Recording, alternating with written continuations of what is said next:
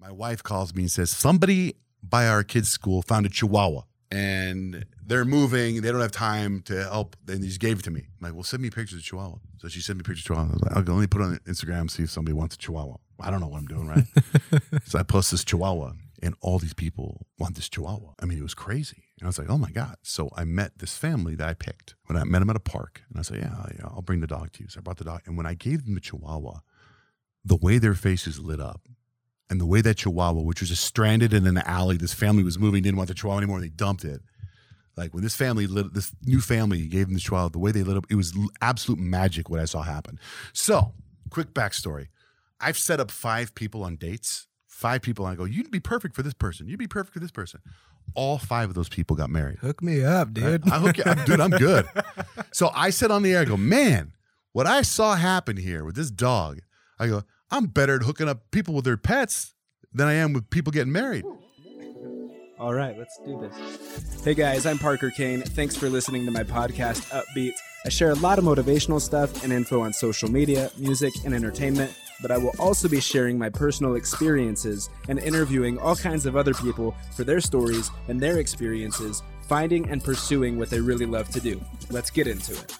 Hey guys, this is Upbeat. I'm your host, Parker Kane. Thank you for being here and for listening in. You know, you could be anywhere doing anything, and you're right here listening to Upbeat, and that means the world to me. So thank you, seriously. And you're in luck because you picked an amazing episode to listen to. In this episode, I interviewed John J. Van Ness from the national pop radio morning show John Jay and Rich. They're an iHeartRadio show, and they have a bunch of podcasts, including John Jay and Rich On Demand and John Jay and Rich Afterwards. And you can listen to their live shows every weekday morning, 6 to 10 a.m., and that's Mountain Standard Time if you live near me. But also, these guys created the Love Pup Foundation and the Love Up Foundation, #LovePup and #LoveUp, as an effort to be kind and to rescue stray dogs. We, of course, have more details on that in the interview. John Jay shares a lot more on it, but we also get into John Jay's life story and how he made it to where he is today, and of course cover all the standout life lessons along the way. But before we jump in, I just wanted to say thank you one more time to John Jay.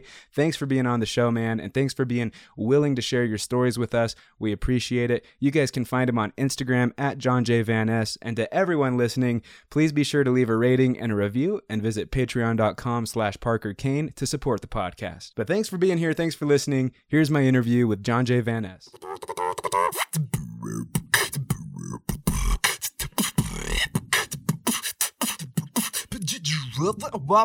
John Jay. That was sick, bro. Thanks, man. That was sick. Wow. Appreciate it. Coach Brett Bartholomew. Did you hear that? Did you see that? Professional beatboxer in Idaho. Wow. All right. That's amazing. Oh, okay, I'm shutting down. Whoa. Right? Coach Brett Bartholomew. Legend. This guy, one of the best trainers in the country, maybe the world, just said you were amazing. Oh, wow. Yeah. That's awesome. Wow. I got to say that. I'm going to post that later. I'm here for you, Parker, whatever you need. I'm off my social media. You have 100%. All right, what do you need? Let's go. I already shared with you that Upbeat is motivational podcast, people finding their passion. But your story, I'm super fascinated with. When I have guests on the show, I like it to be about them and their story and how they ended up where they are today. Okay. So take us from childhood. What was little John Jay? What was little John Jay like? Wow, man. It's funny because I'm not prepared for this interview, but what do you have to be prepared about when you're talking about your life? I mean, so for me, I was, my father's from Holland, from the Netherlands. My mother's from Mexico. Mm-hmm. So I'm a first generation American citizen. And I grew up with 2 parents that didn't speak English. So they both had to communicate to learn English so they could fall in love with each other. Yeah. And then for me, my first language was Spanish. And I learned English by watching Sesame Street. Mm-hmm. My mom and Gilligan's Island. My mom would put me in front of the TV and do whatever she did. We were very low income. Didn't even have a refrigerator growing up. Wow. And we even had a dog. We had a dog, a puppy, a poodle. And we weren't allowed to have it in the apartment we lived in. So we had to zip up the dog in our hoodie and walk 10 blocks away and let the dog out to go to the bathroom. I mean, it was a crazy time. But as far as preparing me for this career, this job that we have, I had a tape recorder and I would just always interview my mom, my dad, my sister. I played jokes on it. I mean, I was like 8 years old and I was like, this is this is the greatest thing that ever happened. Yeah. So that's what I've been doing. Dang. So it was a passion that started really early on then, just tape recording and wanting to document. Yeah. In practice, I would listen to Casey Kasem on American Top 40, and I would try to copy him, intro a song or backstyle a song. But that was more into hearing I remember seeing a thing on 60 Minutes, or my dad was watching the news, right? And my dad there was these DJs talking up songs as fast as they could. And I was like, God, and I remember as being little going, nobody talks like that. And I was like, and I can't talk, but I practiced. I couldn't talk like that. So I always wanted to be on the radio, always. So I used a tape recorder to play practical jokes. If you remember, do you ever watch the Brady Bunch? I never have, but I've heard of it. The Brady Bunch is a great classic show from the 60s. And in the 70s and 80s, when I was a kid, it was in reruns. There's an episode where the middle son, Peter, has a tape recorder. Yeah. And he would record, his brothers and sisters recorded stuff on the tape recorder. Fake. They said they pretended it was a surprise party for Peter, and he heard the tape, so he went down for the surprise party, but there wasn't one. So I used to play jokes on my sister with a tape recorder. So my sister's name was Elvia. I would call her Avia. I would sit there on the tape recorder, and I'd go into the bathroom, and for 10 minutes, I would go, Avia, wake up. Avia, wake up. Avia, wake up. Wake up. I would do it for 10 minutes, right? Yeah. Then I'd rewind it, and I'd press play, and I would shove it under her bed, and I'd give it about a minute of silence. And then I would go in the kitchen to hang out with my mom. And then all of a sudden you would hear my sister scream from the bedroom, Mom, tell John Jay to leave me alone. And my mom would look at me and I'd be like, I've been here for Mom, what's she talking about? Right. So it was one of the greatest rewards ever, seeing my sister have a mental breakdown. And I look at my mom and go, see? So anyway, this is what I've always wanted to do my entire life. So what were the initial steps? Did you go to college for this? Or? I went to San Diego State. I was a film major, and I go see psychiatrists all the time because I got all kinds of issues, and I've analyzed a lot of stuff with my psychiatrist. And one is I always wanted to be on the radio, but I feel like I was afraid that I wasn't funny or good enough, and I didn't have the voice for it. So I actually got a job on the radio in college. For a semester, but I got fired after the second week because I missed my shift because I went on a date with a cheerleader, and I didn't want to tell her that I had a shift, so I got fired. Worth it. Yeah, it was. I got an internship at a TV station when I was in college, and the internship at the TV station literally sucked. It was so boring. Everything was the exact same thing all the time. Yeah, I hated it. So when that internship was up, there was an internship available at an alternative radio station, and I interviewed and they hired me, and I loved every second of it. And I lived 45 minutes away from this radio station, and I didn't have a car. So I would sleep at the radio station. I slept at the prize closet. I was in charge of I was driving the van around, and I would hang up the banners, and I would help the morning show do their broadcasts. And I just sucked in every piece of energy, anything I could. I was sucking information like a sponge everywhere. I watched the morning show prep. I hung up banners. I busted my ass. If somebody, I took the trash out. Nobody ever asked me to, I just did it all. Right? Yeah. I lived there, and my parents got mad because I wasn't working. So I lived at the radio station. Then I started cashing checks. I'd work at the check cashing place. And my parents were like, what are you going to do for a living? I go, this is what I want to do. And they're like, they're not paying you. I worked for 10 months and 3 days for free. Dang. And finally, I got a job at that radio station, but on the AM side of the station. And I'll never forget, they were paying, my first paying job was $16,500 was my annual salary. And it was for a sports radio station. And I know nothing about sports. Nothing. Yeah. I didn't care about sports then. I barely care about it now, only because I have 3 boys now, right? So I'm at the sports station. I'm on the 50-yard line at football games. I'm at Mike Tyson fights ringside. I'm at all these events that I don't care about. I was there when Michael Jordan won the finals for the first time. I was there. I was on the court in the Los Angeles Lakers at the Forum. And all that stuff's wasted on me because all I wanted to do was try to. At one point, I remember I had to drive around. They gave me a choice at one point to drive around Wayne Gretzky, who's a famous hockey player, or Kirk Cameron, who was the star of Growing Pains. And I was like, oh my God, please give me Kirk Cameron. And because I was so geeked over Kirk Cameron, they gave me Wayne Gretzky. When I look back at stuff, I know, wow, that was amazing. And it made me who I am. But I also got the opportunity there where the morning show, I learned a lot. The morning show there, they were called the Butt Brothers. the two heavyset dudes, and they were jerks, but I'm glad they were jerks. They were jerks to me, so I had to take care of them and make sure that they were. I did everything you're supposed to do for morning show, and I remember just all the life lessons these morons taught me. And then one day they couldn't come in, and it was on Thanksgiving. They were supposed to come in, they didn't want to come in. They were protesting their contract, and so the boss goes, "Hey, John Jay, you want to do the morning show?" And I was like, "Yeah." And so I went on, nervous as hell, and I did a whole show on an AM sports station. And I didn't talk about, the only thing I tied in was that, like, all right, Thanksgiving, call us and tell us what's your big Thanksgiving, what's your big sports turkey? So people would tell us their turkey of the day. I mean, it was stupid. But anyway, so then from there, I got the internship, I got the job there. And from the job there, I realized, I said, to make money in radio, you either have to be the morning guy, doing morning radio, or work in radio sales. I looked at the parking lot, and all the cars out in the parking lot, all the fancy cars belonged to the morning guy, radio guy, or the salespeople. They were driving the Mercedes and the Benzes and the Mercedes and the BMWs and all that. So I decided to get into radio sales. And again, when I talked to my shrink, it's like I did everything you can do in radio except what I really wanted to do, which is on the radio, right? So I'm doing radio sales for a while. I'm doing okay. I'd wake up. I lived in San Diego. I'd wake up. I'd go surfing. I'd go to a morning show. I'd go to a meeting with the sales staff, and then I'd leave and go have lunch, or I'd go see a movie. Right? And then I had accounts that just came in. Radio sales it can be stressful, but it's also you can plan your own whatever. Right? You just got to bring in the money. And I did that for a while. And then I met my wife, and her and I started dating. And I was at this point where I was like, I wasn't happy. And she's like, well, what do you want to do? And I said, well, I've always wanted to have my own radio show, right? So she's like, okay, well, how do you do that? She goes, what are the things you want to do with your life? And I said, I want to have my own radio show, or I'd like to write or perform for Saturday Night Live. Those are two things I'd like to do.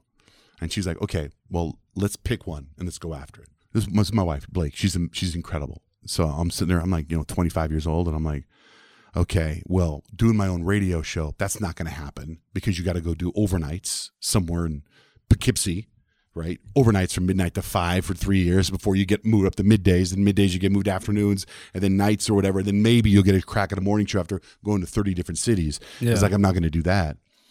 So she goes, okay, let's go after Saturday Night Live. Which was, well, how do you get on Saturday Night Live?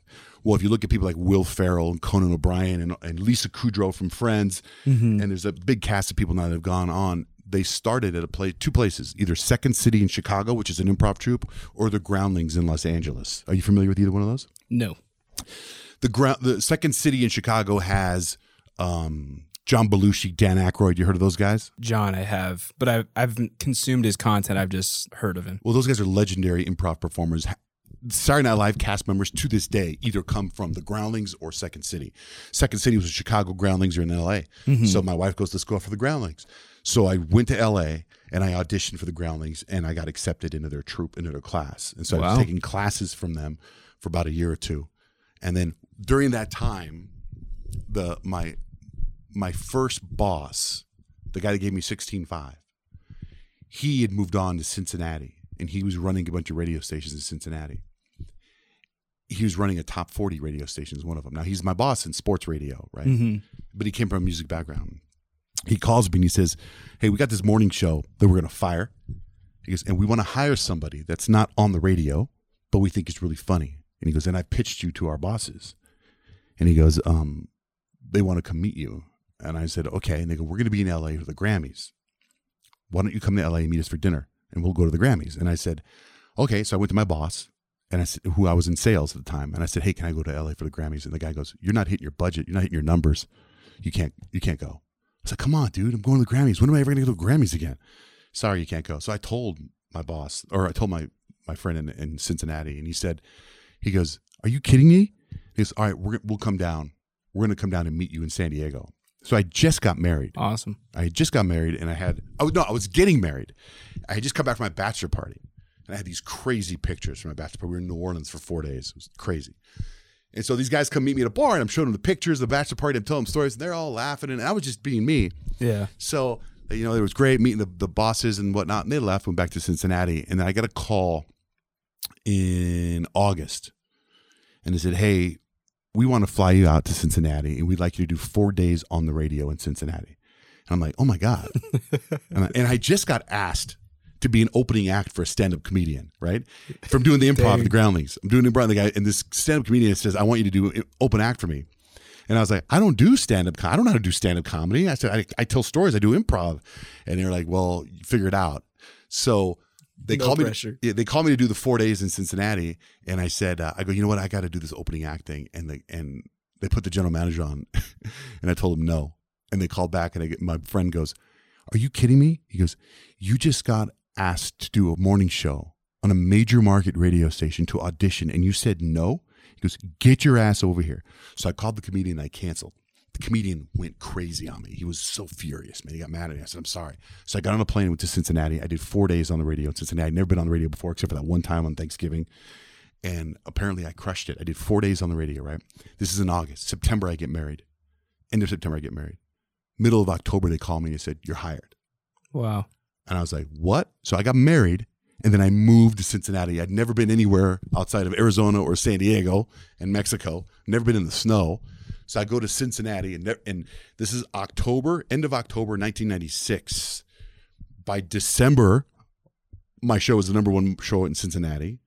By November, I had already won all these best of awards. I didn't know what I was doing. My boss says to me, he goes, I don't care what time it is. I don't care what the weather's like outside. I don't care about the name of the radio station. I don't care what song you played. I just want you to open the microphone and have fun. So that's what I did, right? So that's kind of what I did. So then my show crushes it in the ratings in Cincinnati, like everywhere. I mean, it was a great learning experience because, the ego got out of control. I mean, all the stuff. I mean, I was a jerk. I was wearing sunglasses all the time. I mean, I was like, it wasn't all. I mean, it was a great story, though. All these amazing things in Cincinnati. It was at a station called Q102. So I went from, all of a sudden I got a call from the competitors. They approached me at an event. My competitor said, we don't want you in Cincinnati anymore. How about it? We pay you this much money and you go to Houston and you're country radio. I was like, what? And I said, I'm not interested. They go, look, and they gave me a crap ton of money. Yeah. And I was like, oh my God, I got to go. And there was a life lesson there. Because I was miserable. I was in Houston for 4 years, and I was miserable in Houston. And I learned I'll never, ever, ever take a job for money again, ever. So when you talk about inspiration and motivation, I'm telling you, man, money, people think money, money, money. It's not about the money. You got to be happy. It's your quality of life. It's about what's happy. My wife and I moved to Houston. They were paying me a crap ton of money. Working at the radio station was miserable. The staff was miserable. Management was miserable. People would smoke in the building. My wife got pregnant. We had twin girls. They died. I mean, it was the worst experience I could ever have. So then I got a job offer. I kind of got fired. I didn't get fired, but I did get fired. It's one of those where the station got sold and the new owners came in and said, we don't want to pay you. So the other company had to buy out my contract. So they gave me, so essentially I got fired, but they paid me not to go to work there anymore. So yeah. Which, like I said, it was a nice chunk of change. So I got paid a lot of money to leave. So at that moment, I got job offers from everywhere: Washington, D.C., Chicago, San Diego, Seattle. All these radio stations were offering me jobs, which is great. Yeah. At the time, then I got a job offer in L.A., so I went to do country radio in LA for 3 weeks. And that's kind of where I was doing LA radio for 3 weeks. And that's kind of when I met Rich. So my wife and I were like, Rich is listening to me online and he's calling me, hey man, we really want to be part of your show. He was in Dallas, part of a show there or on the beach. And then he goes, I go, okay. My wife and I'm like, we're going to focus on having a family. So I need somebody to do stuff for me so I can focus on the family. I would get at the radio station at 3 a.m. and I'd stay till 6 p.m. Right. So now I want to have a family. I got to go home. So I brought Rich on board and I got a job offer in Tucson, and it's a small city, right? It's a beautiful, and that's where I grew up before I moved to San Diego. I lived in Tucson, Arizona. So the boss there said to me the same thing my first boss said. He goes, I don't care if you play songs. I don't care what time it is. I don't care. He goes, I want you to come in and have fun. So I took a massive pay cut, massive. Like, again, it wasn't about the money anymore. I didn't care about the money. I took a pay cut and I went to Tucson. And I took my salary and I paid Rich with my salary. I was like, hey, here's how much money I can give you. You do want to come with me to Tucson? So we went to Tucson. And just to give you that boss that I had in Tucson that told me that, he is now runs Z100 in New York City. So he runs the #1 radio station in the world right now, right? I mean, that's crazy, right? The first boss that told me that, He runs the #1 hip hop station in the country, but in Los Angeles. So those two guys are at the top of their game. They weren't they were going there. So these are the two guys that gave me advice. That's the advice they gave me, and they're #1, right? I mean, they're incredible human beings. I talk to them every day. I talked to them this morning, both those guys. So I go to Tucson, and we do our thing. We start getting, it reminded me so much of Cincinnati because we just started getting press after press after press, doing what we wanted to do. And then immediately we took over Phoenix. We went to Phoenix, and then we took over, we went to Colorado Springs, we went to Portland, and then they put us on in Phoenix. So they put us on San Diego and Denver, Fort Collins, and it's just kind of grown. So here we are now. That's my story. John Did I bore you? No, I'm totally in this. I love it. And there's a few lessons there too. A lot of lessons. One, not about the money. That's important, man. Yeah. If I wish I had someone to give me that advice. But like I told you, I came from very low income, right? So when I told my dad always gave me, when I told my dad, hey, I got this job offer to go to Houston, and they're offering me this much money. It was more money than the most amount of money my dad ever made. When we were married, he made $30,000 a year. That's the most money he ever made. And we felt rich at the time. Years later, he was a tour guide, and he made about $80,000 a year, but my parents were already divorced. We were separate. I was already in college, right? So when I told my dad how much money I was making, he was like, you better take. I even said, well, I was thinking about asking for this. And he goes, don't be so greedy. Just take it. So I took this job for money, and I was miserable. But I also wouldn't be where I am right now if I wouldn't have taken that job. True. So it's kind of weird, Yeah, everyone's got a story, a path. But yeah. So one, not about money, but two, the importance of being authentic and being yourself and doing the thing. Like, one of the questions I like to ask guests is, what's the best advice you've ever received? And would you say that it's what your boss has said about just be yourself and have fun? When it comes to radio, when it comes to doing a radio show, that's great advice.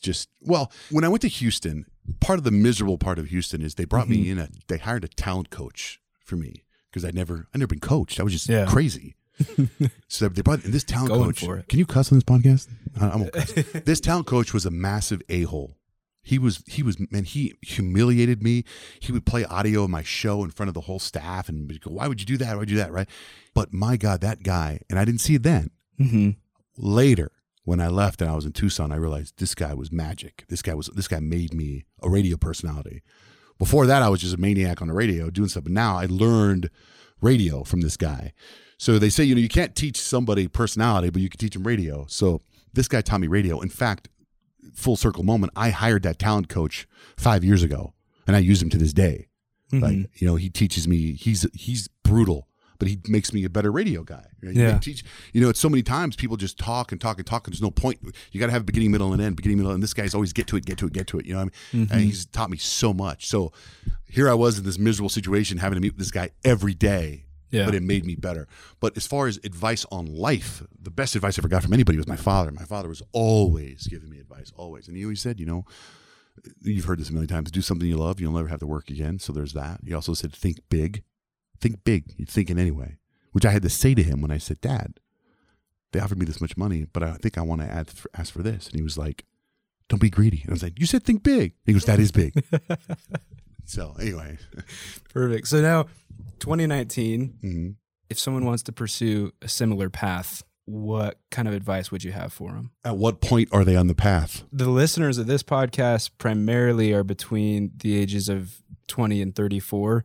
So they're college and graduating college and making big decisions in their lives. Well, there's everybody has their own path, man. It's like the guy could be 90 or somebody could be 70 trying to start a career. You got to do what you love. Yeah. And I think to do this, you got to know a little about a lot of things. Does that make sense? Yes. Because I'm not an expert in anything. You also got to have fun, man. You also got to, sometimes like last week, I came home from vacation and there was all this stress in my house. It was just crazy stress, right? And when I look at the stress, I tell my wife, she's like, how come you're so calm? And I go, let me tell you, I'm calm. And I was on Instagram, and somebody I know that I follow, this is not to bring sad, but their son had passed away. 15-year-old kid, brain cancer, brain tumor. I went to visit him in the hospital many times, and he died. And I said to Blake, look, man, look at our 3 boys. Look at us. We're healthy. Our life is great. I said, oh my God. So the ceiling fans don't work in our house. So what? Right? So the house didn't get cleaned while we were gone. So what?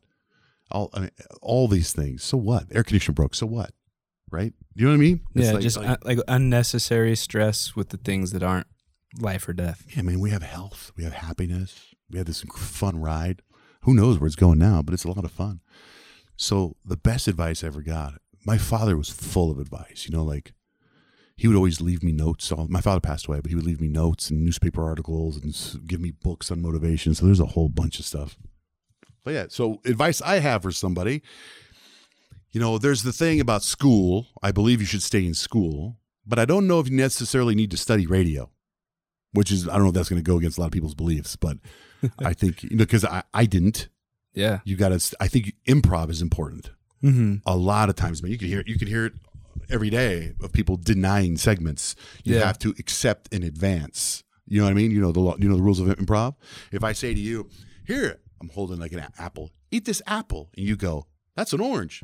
No, it's not. You just killed my bit. You've got to accept it. Yes, thank you for that apple. This is the best apple I've ever had. Here, let me give it to this witch. You know what I mean? Yeah. You have to accept what I say in advance. And a lot of people in radio, you'll be like, all right, so we need you to you're going to shave your head today. And you'd be like, I'm not shaving my head. We need you to shave your head. You'd be like, okay, I'm shaving my head, whatever you need. You know what I mean? You have to accept it. I'm being dramatic. There obviously should be a meeting before that happens. But you know, if you're on the air and you're like, all right, so hey, let's see who can run down the hallway the fastest. I'm not running down the hallway. You're doing it yourself. Well, you just killed my bit. We're going to run down the hallway the fastest. You know what I mean? You've got to accept it and do it. Maybe you don't want to, but you don't want to kill the bit. You got to go. True. Oh, and there's some real synergy between you and Suzette and Kyle Unfug and Rich. Like, how did everyone become a part of your show? Well, it's weird how it all happened. Well, I told you how I got Rich on there. Yeah. And then we had, this is such a crappy phrase, but you know how you get what you pay for? Like, we didn't have a lot of money. So, you know, in the very beginning, you know, I gave part of my salary for Rich. So it was just him and me. And I would answer phones during commercials. Yeah. Then we got some interns. Then we hired an intern. Then we got more. We had started getting. We invested in our show. Even to this day, half our staff we pay for ourselves, not the company. You know what I mean? So we brought a woman on, and she was a nightmare. But you get what you paid for. And finally, we got some equity in our show. We were able to let her go. Yeah. And Kyle was on the radio station doing stuff, and she was so talented. She was so funny. And she was, you know, early 20s, and she's like dating, and she's like her life, and she had this great and she's beautiful, and she's hilarious, and she's humble. So we're like, we got to get her. So she's been with us for like 10 years now, 11 years or something like that. And then, you know, then Suzette, it was funny because we were like, Kyle got pregnant, and Suzette filled in for her. Mm-hmm. And it was just so much fun, so much chemistry. We're like, we had to keep her, so we found a way to keep her. So that's how that happened. So that's, and what's funny now is if you look around the country, there's all these other shows copying our format, our formula. Yeah, no, I've seen that. Yeah. It's crazy, but it just happened. Like, it wasn't like we studied it and we researched it. So they're taking our formula and they're doing it all. They're getting a little Latina. They're getting an attractive, smart blonde. The thing is too, the women on our show are very beautiful, but they're very smart, very independent, very humble, and very driven. All of them. Do you know what I mean? It's amazing. I feel like you have to be to get up that early. Yeah, you do. And they get up early because they that's another a woman we used to work with before. She literally came in with torn up sweats and messed up hair and just never put makeup on. Yeah. And it is what it is. But then when Kyle joined the show, Kyle took it up a notch because she's never dresses down. Yeah. She always comes in looking great, and so does Suzette. Or hip. You know what I mean? They never look. I've never seen Kyle, as long as I've known Kyle and Suzette, but Suzette's only been with us for like 2 years. But as long as I've known Kyle, she's never not looked like a 10. Do you know what I mean? Mm-hmm. Yeah. And that one of the things I wanted to get to as well is like, how do you do it? Like work-life balance? Because you get up super early. You spend a lot of time on the show. What happens afterwards? Well, for me, it's like, I believe like my life is prep. Yeah. My life is show prep. So when I get off the air, when I leave the radio station, I'm not, quote, leaving work. I'm just changing the environment because I'm always looking for something that I can bring to the show. You know, I can show you my phone. If I take notes all day on things that happen, on things that I want to put on the show. So this is the last couple of days of notes, and then I erase as I go on after I do it. Right, like what 17th Street in Hammond. I thought this was a funny line. Instead of saying "takes a toll on my body," I wrote "takes a toll on my body," and I write these stuff down. Like not that I'm ever going to get to it, but that, you know. Just to have ideas, yeah. Yeah. 3 rule. I mean, anyway, there's all these little notes I write to myself, and then I go at night. I narrow it down, and then in the morning I narrow it down, and then I try to run some of my storytelling by a couple people without letting them know that I'm running this my bit by them. Yeah. You know, like I'll be like, hey, let me know what happened yesterday. Or I'd tell them something, and if I get a laugh out of it, I'll go, okay, I'll rework that. Kind of like a stand-up comic. You know how stand-up comics, you always hear like Jerry Seinfeld working out, they come on stage, they work out their segments. I try out my bits on real people before I put them on the radio, and then I test them on the radio. Most of the time they work out okay. Yeah. You know, I like to tell stories. So when I leave the radio show, I'm prepping all day long. All day long. If it's something on TV, if it's something I see online, if it's a meme, if it's whatever's interaction I have with my wife. I also, if I go somewhere and there's a safe path and a not safe path, I take the not safe path. You know, I can either, if I got invited to go somewhere, I don't want to go, but I know if I go, I might have a story to tell. Yeah. So that's kind of why you got to do that kind of thing too, you know? It's like opportunity cost. Like if you go, there'll be something, but if you don't go, you never know what would have happened. Right. It's like I tell my son, you know, he goes to he's a basketball player. And like I told you, I don't know anything about sports, but I also know about winning is what I tell him. And it's like, I'm like, look, if we go to this basketball camp where you train with this one guy, this one trainer, and you walk out of there with one extra piece of information that's going to make you a better basketball player, why wouldn't you go there? You don't need to walk out of there with 30 things. That's great if you do. But if you walk out with one thing that makes you better after spending 2 hours there, then why wouldn't you do that? Yeah. So, you know. Yeah. So kind of an interesting question. If you could make one rule that everyone had to follow, what rule would you make? Be nice. Yeah. Yeah. Be nice to each other. That's a problem. That would eliminate a lot of problems. Yeah. I didn't even really have to think that much about it, you know? Yeah. Like that's the problem. There's so many people that it's so easy to be nice and so many people aren't nice, you know?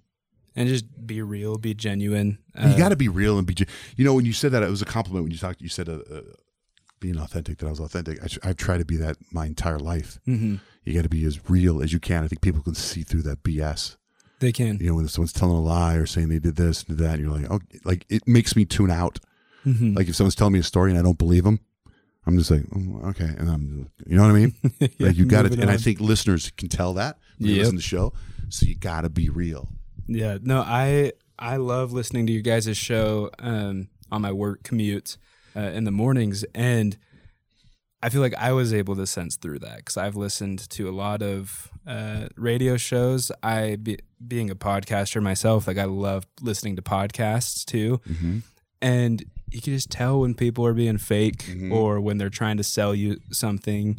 It's like a sixth sense that humans have. They're just like, okay, that's not genuine. You know? Isn't that crazy? Yeah, you can tell. How do you think things would be different in your life if you weren't doing John Jay and Rich right now?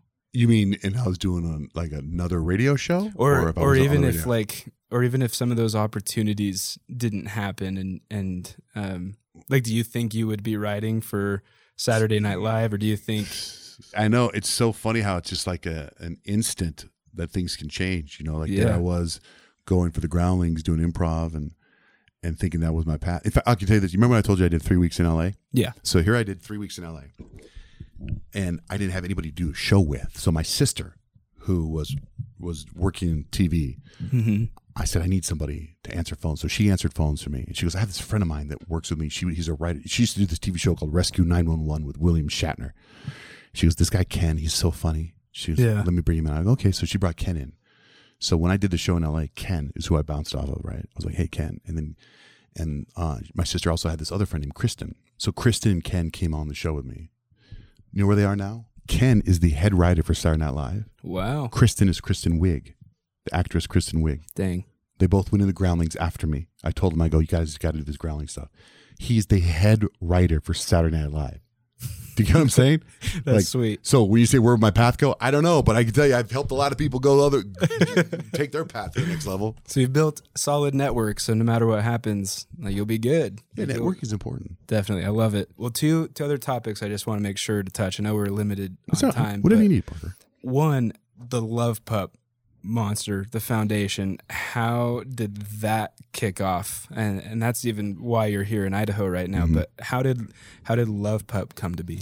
Well, you bring up the word authentic, right? And genuine, and that's a lot of people start these foundations for wrong reasons. And I hate to attack athletes, but a lot of athletes, they have foundations because they're making $100 million a year and they got to need a tax write-off, right? Yeah. So they create the whatever foundation, which is great because people benefit. But with Love Pup and Love Up, those happened because there was a need for it, and because of stuff that happened in our life. You know, the Love Up Foundation, Love Pup started because of Love Up. Love Up started because my son Kemp was a football player and was playing for a guy named Kurt Warner, who was a Hall of Famer and in 3 Super Bowls, and he was coaching my son. And Kurt was in LA and couldn't be at a game, and he was texting me about how's it going with the game. And I was like, your son just threw a pass to my son, touchdown. And he texted me and he goes, Love Up.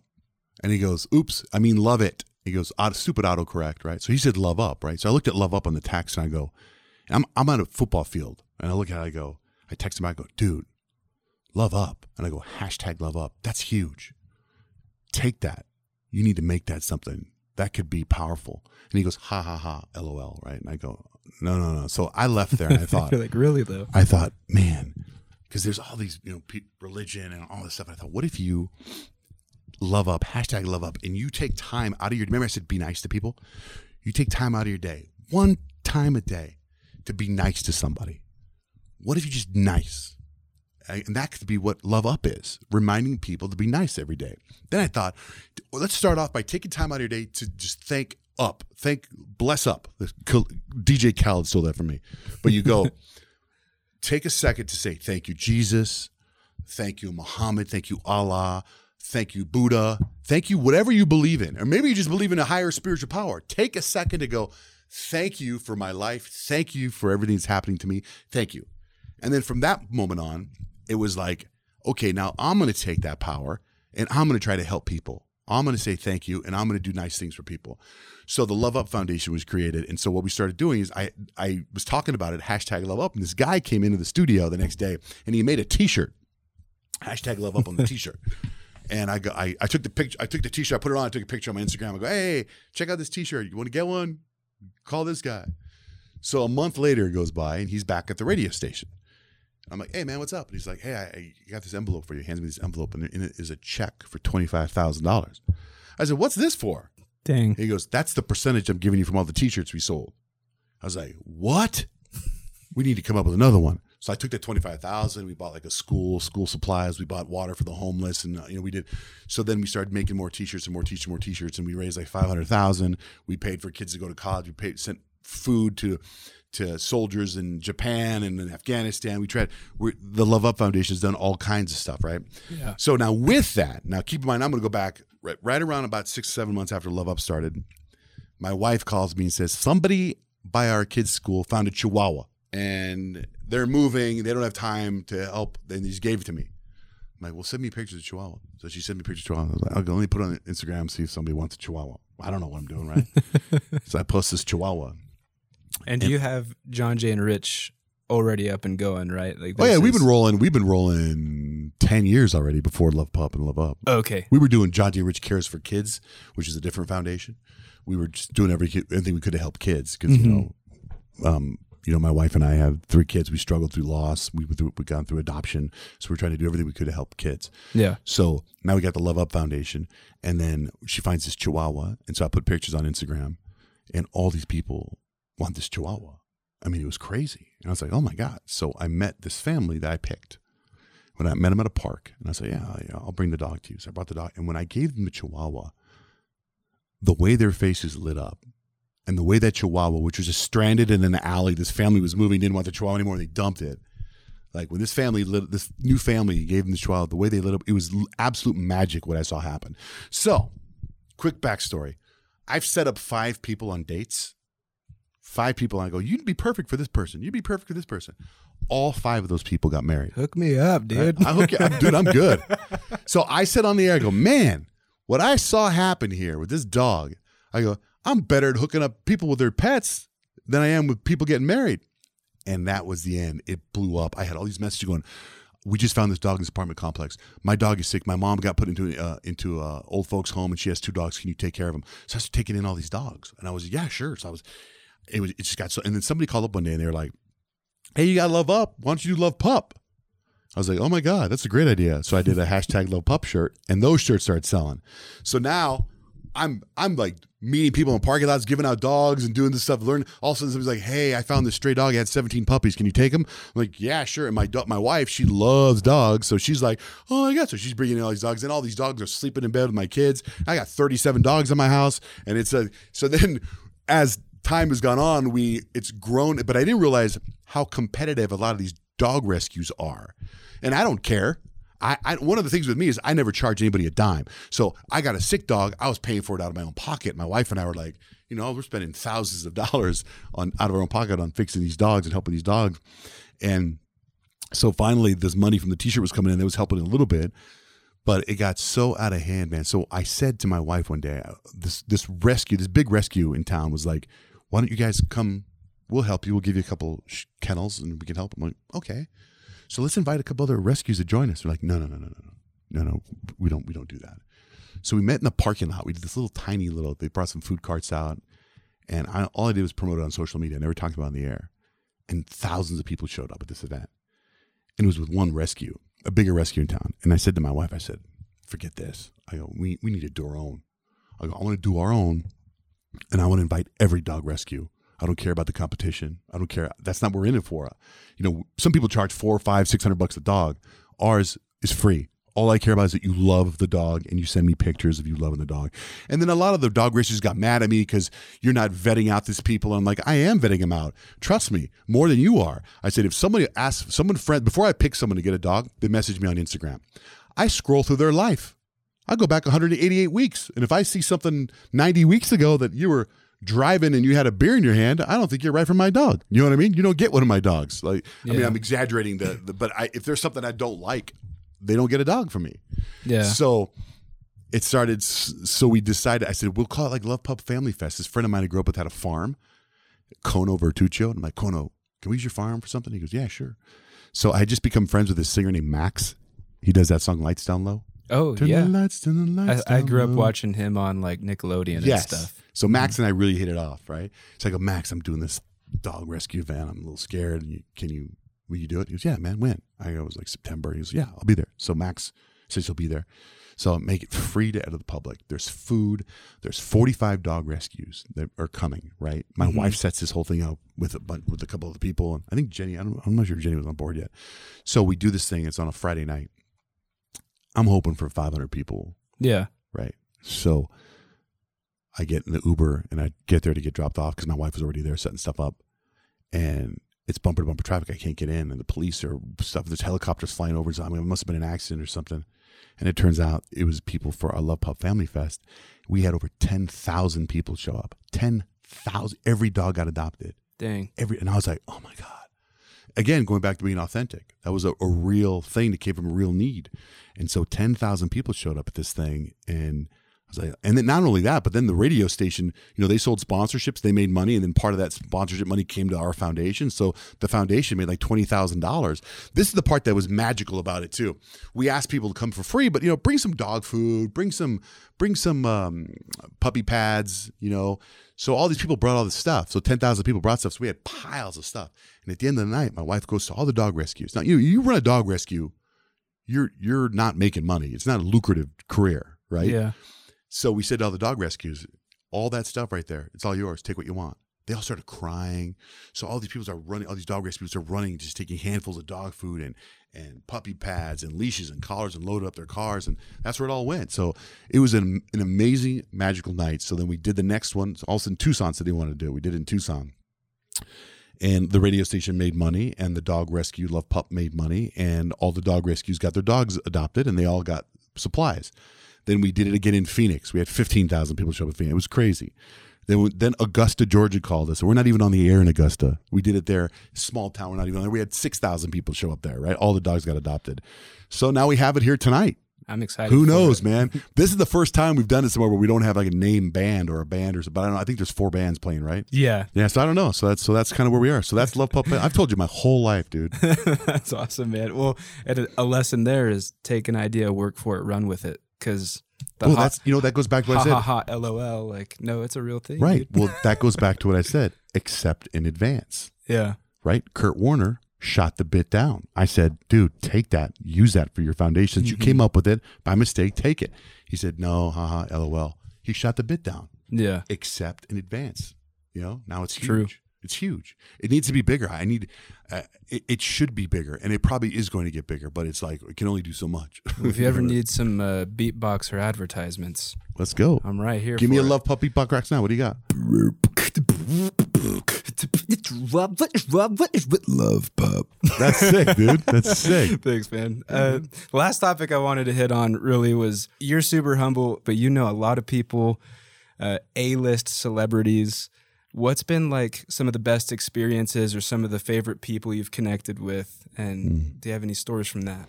So, like on interviews stuff or like friends?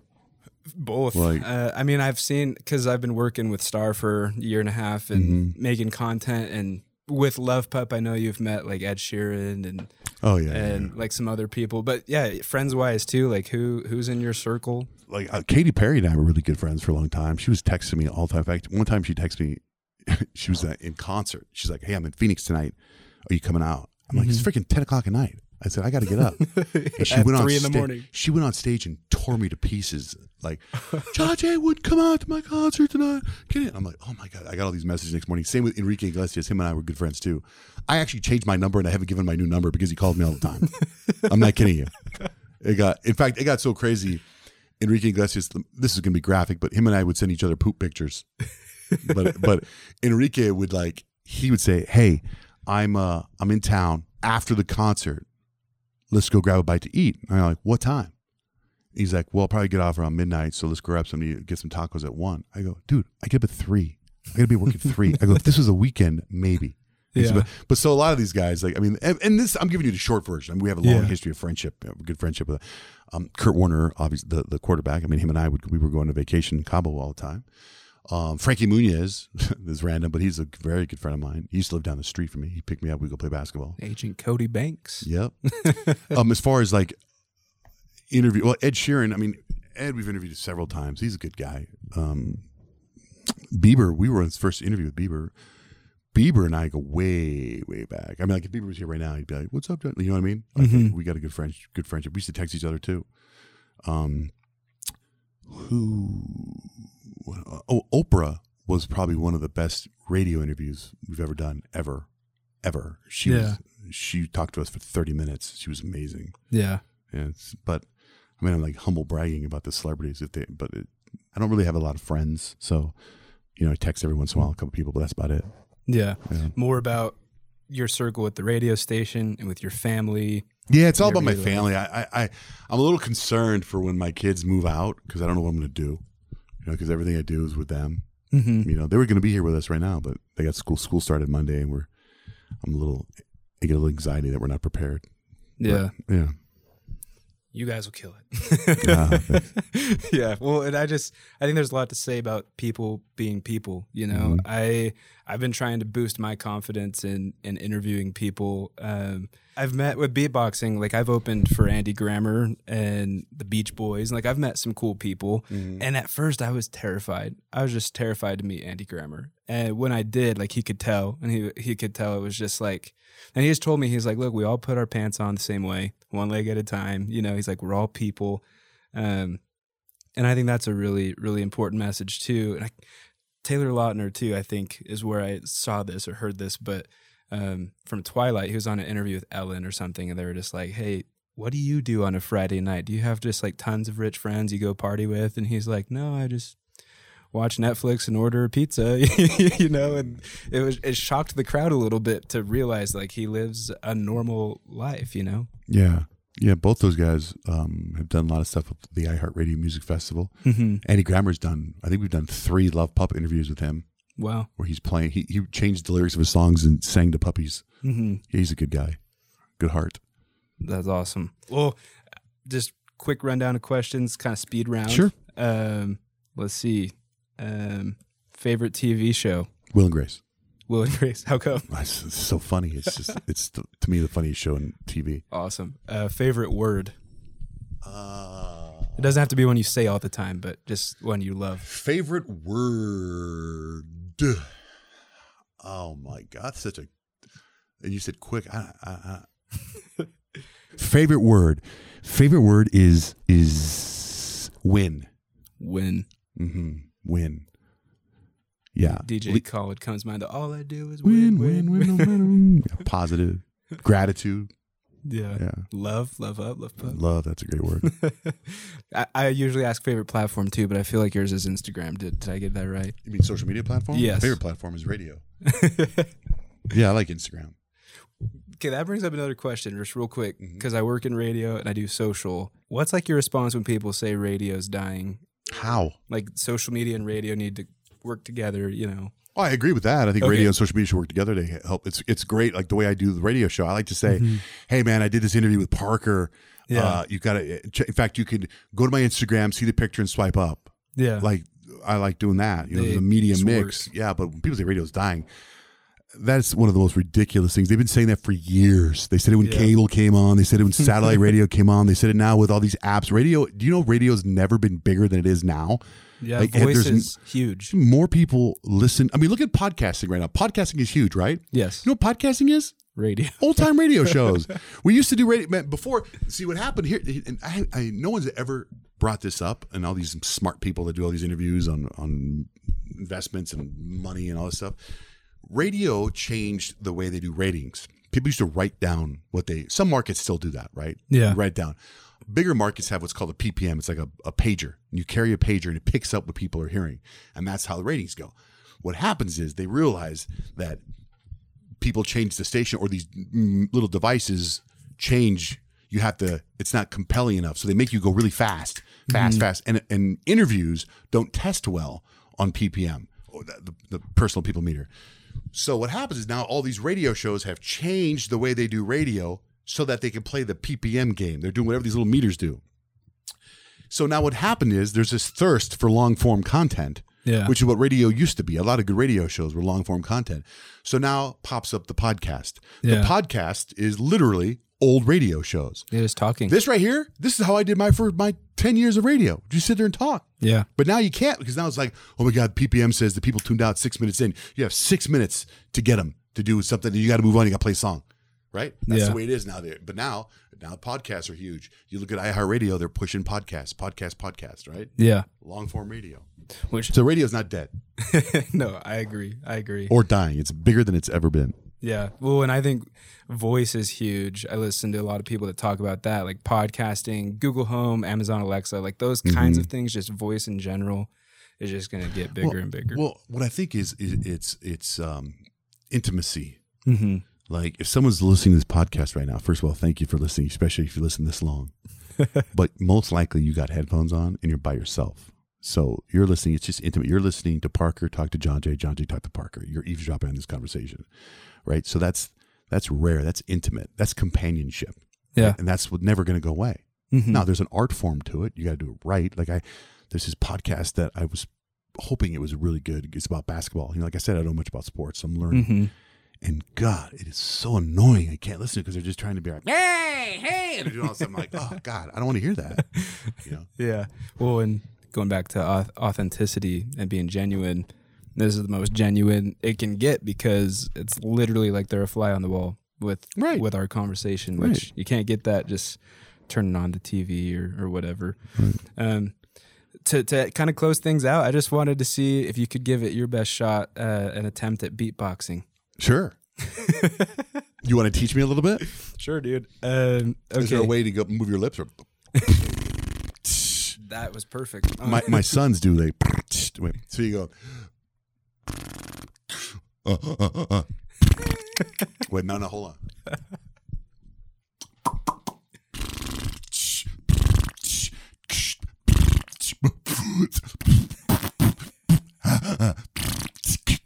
My name is John Jay, and that's a fact. It worked great.